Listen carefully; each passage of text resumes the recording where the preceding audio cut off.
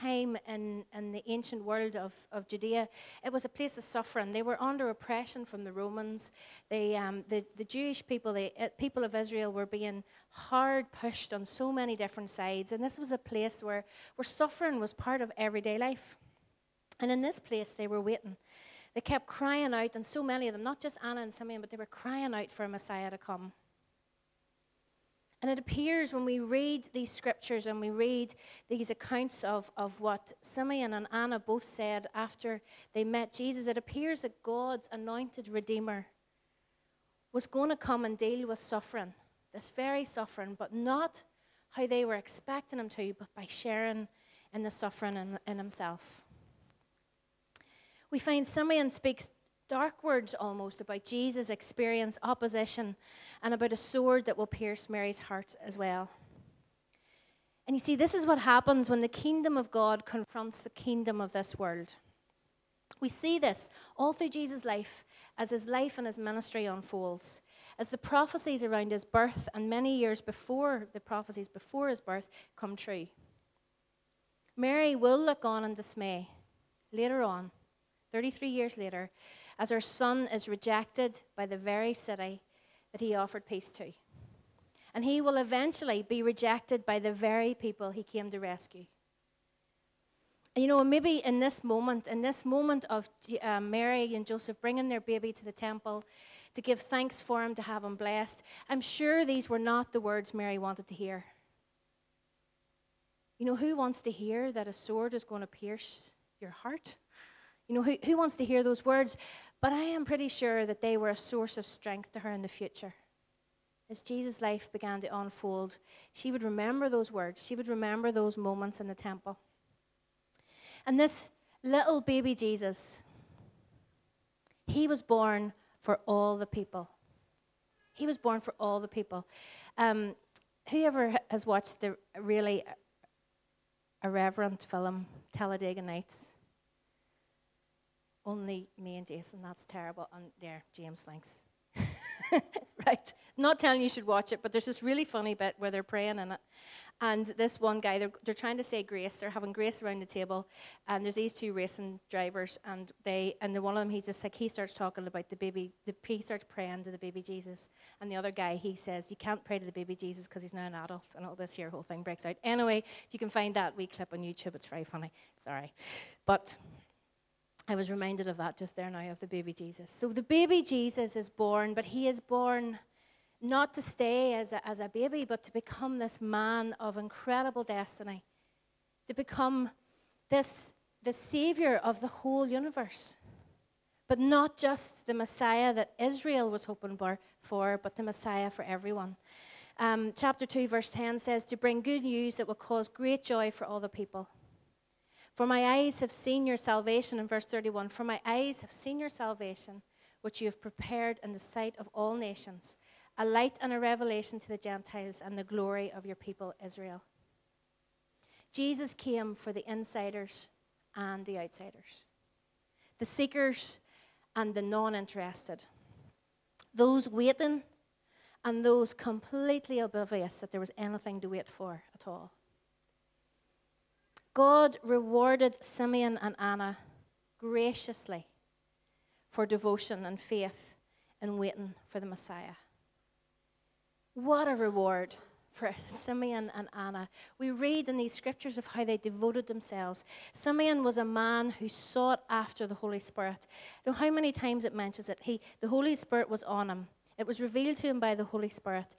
Moved by the Spirit. Here was a man, Simeon was a man who was moved and heard and sought the Holy Spirit as a friend in his life. He sought him out. The Holy Spirit spoke to him. He knew who the Holy Spirit was. He sought him out in his life. And this was his reward, as he got to meet the Messiah.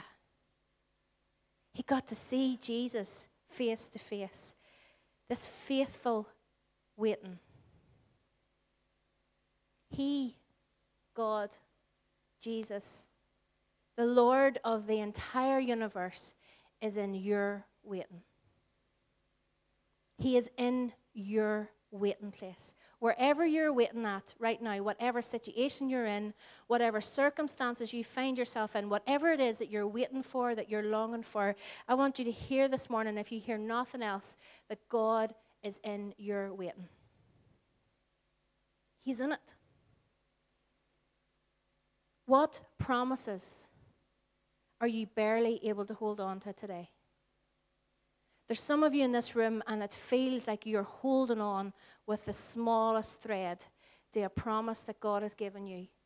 And it's like you're afraid, you're thinking, if I let go of this, I can't keep holding on, God. It's like I've been holding for so long, my hand has gone numb. I can't keep holding on anymore. I need you to know this morning that God is in your waiting place. He is right with you in it. He hasn't left you. He's not abandoned you. He is right there with you, just like he was with Anna and Simeon. He's in the waiting place. And in that place, we can choose to lean into him as we wait for the fulfillment of his promises to us. We can be like Simeon if we want to be.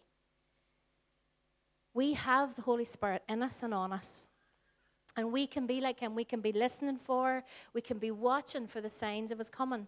We can be watching for the signs of his redemption, of his breaking through and into our lives. The Holy Spirit can move us. And as we wait in his presence, just like Simeon and Anna. When was the last time you just sat and watched and waited for the Holy Spirit to move? Simeon spent years watching and waiting for the Holy Spirit to move. God is in that waiting place. That's where he's to be found. The Holy Spirit can come and he can move us and he can move on us and we can see him move on other people and we get to watch him. We can devote our lives to his presence, to worship, to follow in our God with love and wholehearted devotion. And that's a gift in itself. There's a gift in itself to just live in our lives blown by the Spirit and by the presence of God. And then it's in his grace and mercy that he comes and he fulfills all of his promises to us. I was reminded this morning of 2 Peter, verse 3, 8 and 9. And I apologize, I don't have this on the screen, but I'm going to read it to you. But do not forget this one thing, dear friends. With the Lord, a day is like 1,000 years, and 1,000 years are like a day. The Lord is not slow in keeping his promise, as some understand slowness. Instead, he is patient with you, not wanting anyone to perish, but everyone to come to repentance. The Lord is not slow like we understand slowness. His timing is perfect. It's perfect. And I love that. He is patient with us. He is so patient. How many of us know and experience the patience of God? I feel like I do every single day. And boy, do I need it.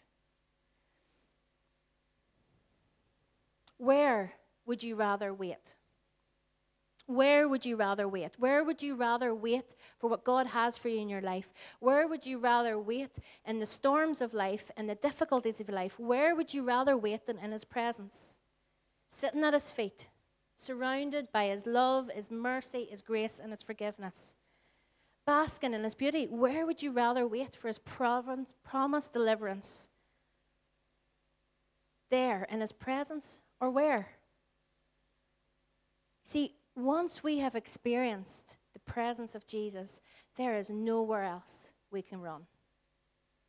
Once we have experienced his love and his grace in its fullness, once we have even caught a glimpse of it, there is no other place for us to wait.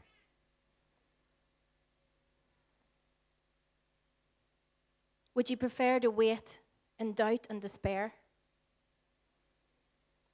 Would we prefer to live in a place of disappointment and bitterness?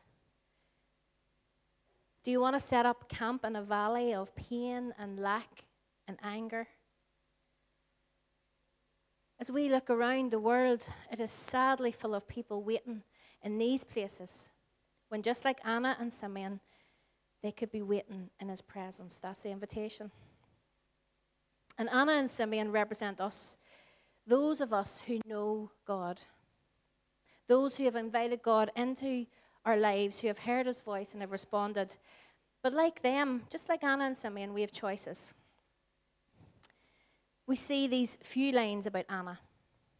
And what do we learn about her? Well, we learn that Anna was widowed after just 7 years of marriage.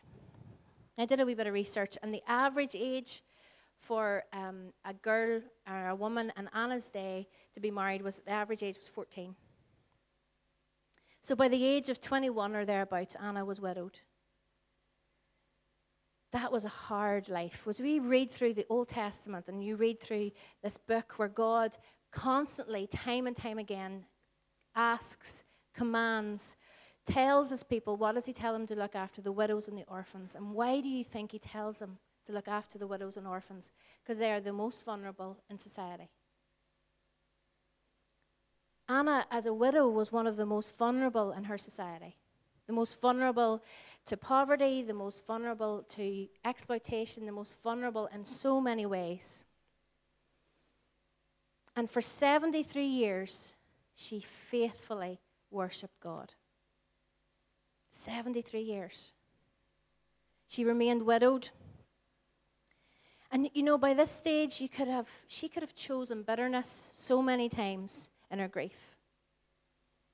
But instead, she committed herself to the temple. She devoted herself to God, fasting, praying, and worshiping day and night. She was known as a prophet, someone who heard from God, who recognized the Holy Spirit of God at work.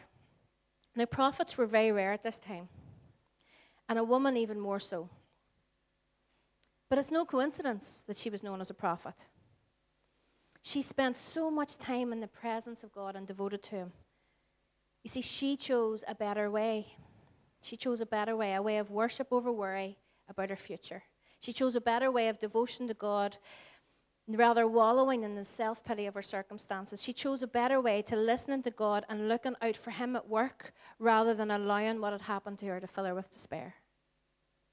She chose a better way. This Advent, choose a better way. For all of us, choose a better way. Whatever your past has been, whatever tragedy, pain, distress, maybe it's grief that might still be raw and suffocating. Your disappointment of what should have been can be completely derailing in your life. But please, this morning, in this season of Advent, choose a better way. People might have let you down. They do. And they will continue to. This broken world of sin has thrown its worst, maybe at you, but like Anna, choose God's presence. Whatever circumstances you find yourself in this morning, choose the presence of Jesus. Choose to devote yourself to God. Fast, pray, worship. Choose to watch for the Holy Spirit, to listen to him, to cultivate a friendship with him. Choose a better way. Choose a better way. Anna didn't know who she was waiting for until she saw him. Did you notice that? The Holy Spirit had told Simeon that he would not die until he saw the Lord's Messiah. It doesn't tell us this about Anna. She didn't know who she was waiting for until she saw him, until she laid eyes on Jesus.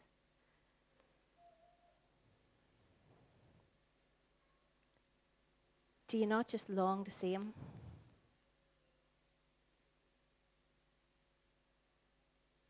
Sometimes I just long to see his face. See, Anna knew the Lord. She devoted herself to him, and when her eyes saw the baby Jesus, she knew by the whisper from her friend, the Holy Spirit. I can almost hear him whispering in her ear, "He's here. He's here." Do you think did the air bristle in his presence? Did the air change? Did the hairs on the back of her neck stand on end? We don't know any of that, but we know that she knew him when she saw him. There is no more precious a moment for me than when we are in worship or I'm in prayer and all of a sudden the air shifts and changes. And you just know that he's here. And we recognize him, don't we? It's like the Holy Spirit comes and he whispers and he says, he's here. He's here. I am so thankful for the Holy Spirit. Holy Spirit, I am so thankful for you. That you show us Jesus, that you lead us to him constantly. Verse 38, it says of Anna, coming up to them at that very moment, she gave thanks to God and spoke about the child to all who were looking forward to the redemption of Israel. And I can picture 84-year-old Anna running around the temple. Well, maybe not running at 84. I'm 46 and I would struggle to run. But anyway, she's going up to all the people, all the faithful worshippers in the temple and saying, I've seen him. I've seen him. He's here. He's here. I've seen the Messiah. The tiny baby who has come to redeem us. I wonder did people just shake their heads and dismiss her as an old lady who was doting, as we would say in Northern Ireland. God's grace and kindness to his faithful friends, Simeon and Anna, could honestly make me weep. How kind and good our Father to include these two very ordinary people in the story of his son. Remember, I told you last week, God trusts you. He trusts you. Every one of you, he trusts you. And God trusted these two.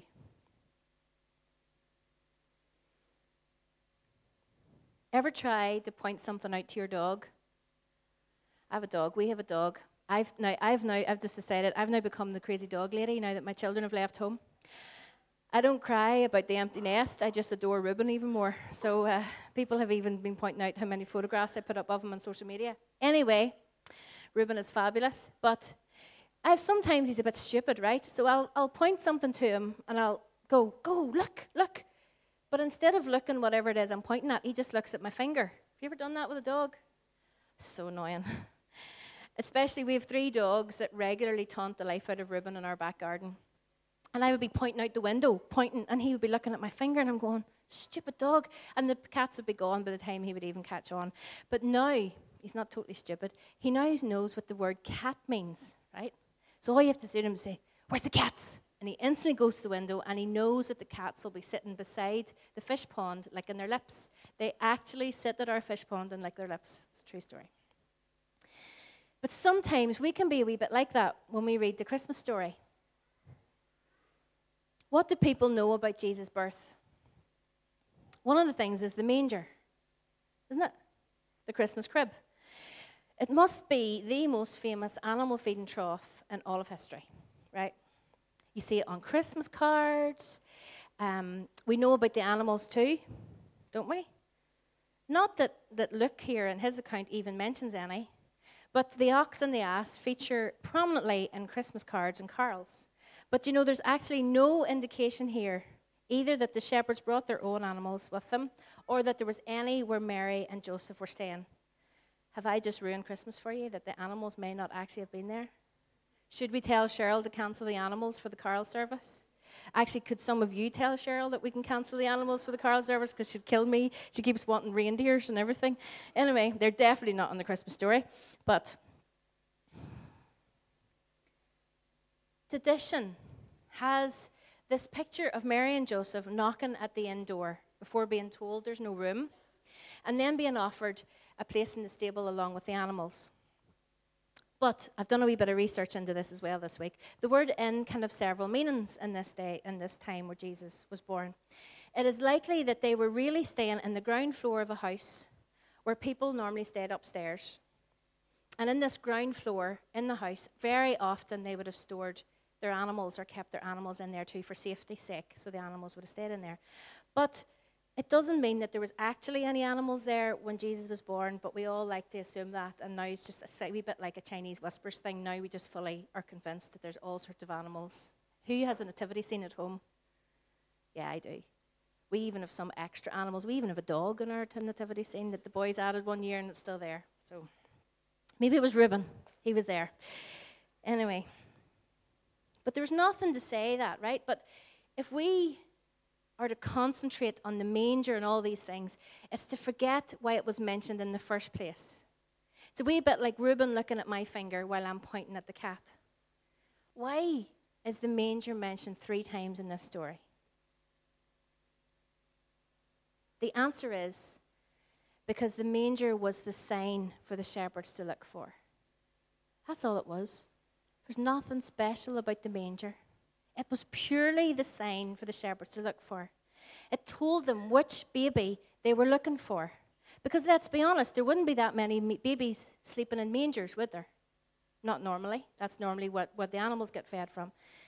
The reason it's mentioned is because it's important in giving the shepherds their news and their instructions. So why is this significant? It is because the shepherds, they were the ones who were chosen to be told who this child was. This child is the Savior and the Messiah, the Lord. The manger isn't important in itself. It's a signpost. It's no more than a pointing finger to the identity and the task for the baby boy who's lying in it.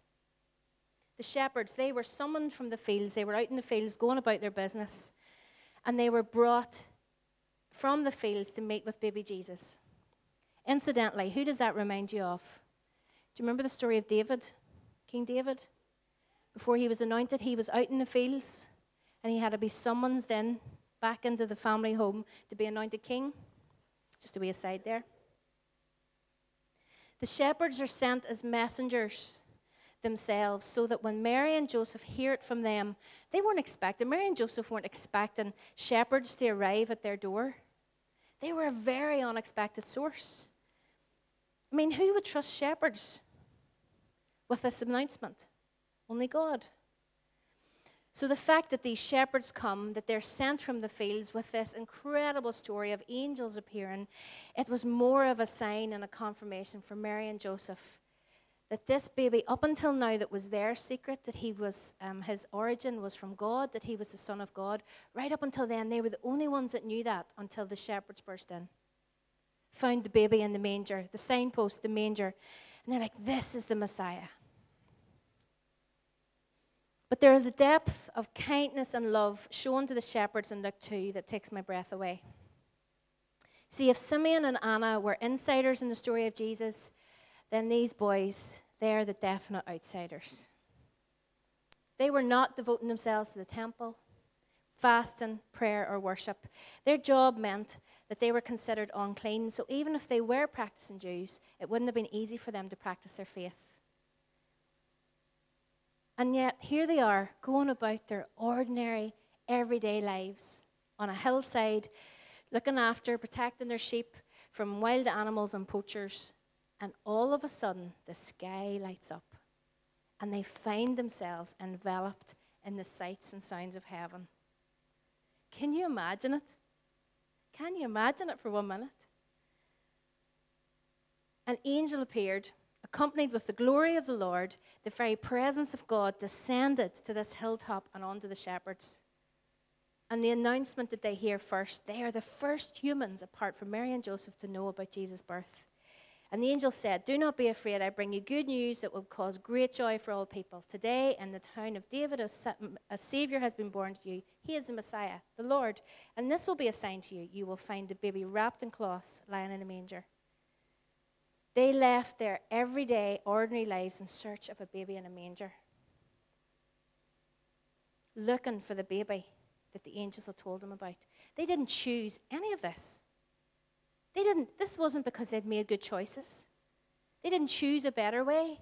They just chose to go about their work, and yet God chose them. I love it. God sent this heavenly host to break into the darkness of the hillside, to break into the mundane, hard life that shepherding was, and he invited them to be part of the most important moment in the history of the whole world. The moment that Jesus was born, they got to meet the most important person in the entire universe. Sometimes we can look at the lives of our loved ones and friends who don't yet know Jesus, and we can feel like they are too outside of God's kingdom, in our opinion. We can look at them and we think, they're just too outside of God's kingdom. I just can't see how they will ever come in. I can't see it. But I want to encourage you this morning that Jesus came into this world for everyone.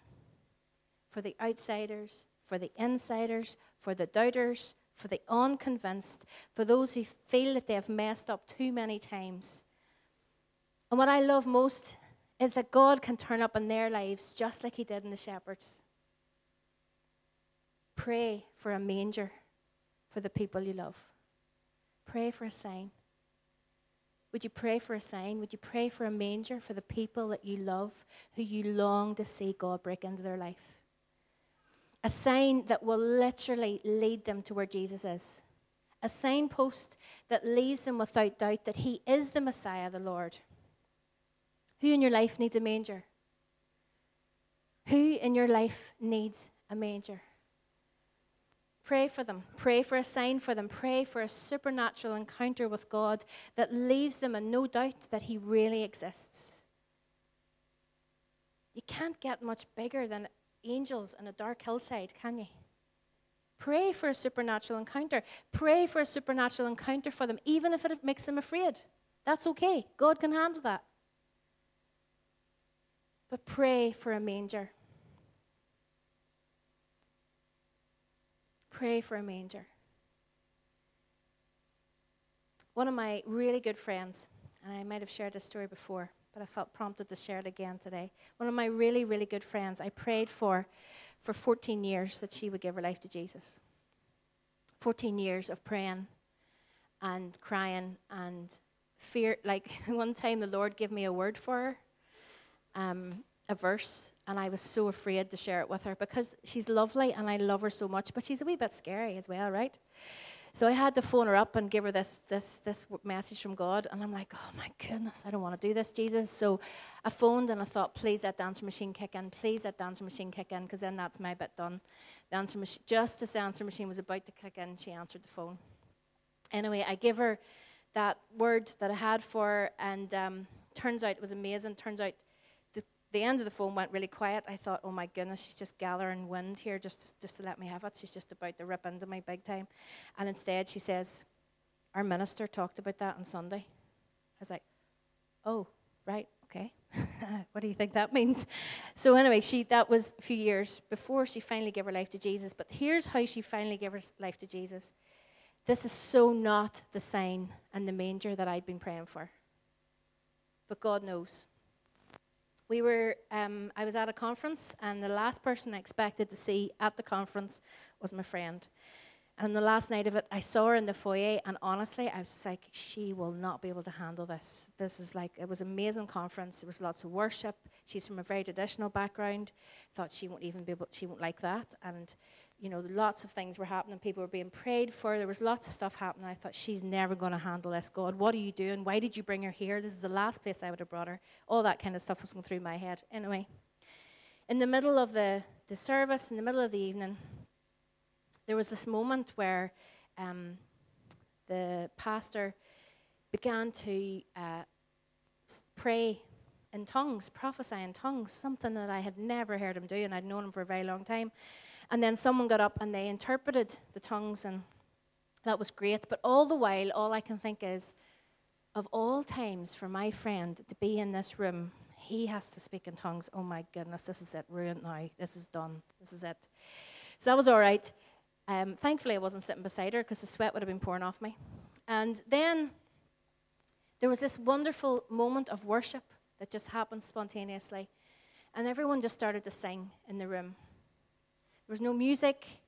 There wasn't anything. There was just this singing of voices in the room.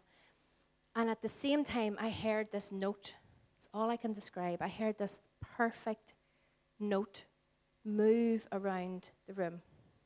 And I'm busy looking at the stage. I'm thinking, nobody playing instruments? That's weird. I'm looking all around me for what the explanation is for this note. Didn't say anything to anyone. At the end, eventually found my friend, came up to her. And during the worship, I'd said to the Lord, Lord, would you just save her? Would this just be the night that she finally gives in to you? And I felt the Lord saying to me this. He says, she's closer to me than you think. I'm right. She's so close to me. All she needs to do is turn. That's what he said. All she needs to do is turn to me. So eventually found her at the end. And I came up to her, a wee bit nervous. And I went, well, how's that? Did you like it? Okay. And she goes, did you hear it? First word she said to me, and I said, hear what? She says, I don't mean that tongue thing. She says, we can talk about that later. We can work that out later on. No, I don't mean that. I mean, did you hear that sound? And I went, uh-huh. She goes, it was angels, wasn't it? And I went, yeah, I think it might have been. She goes, was?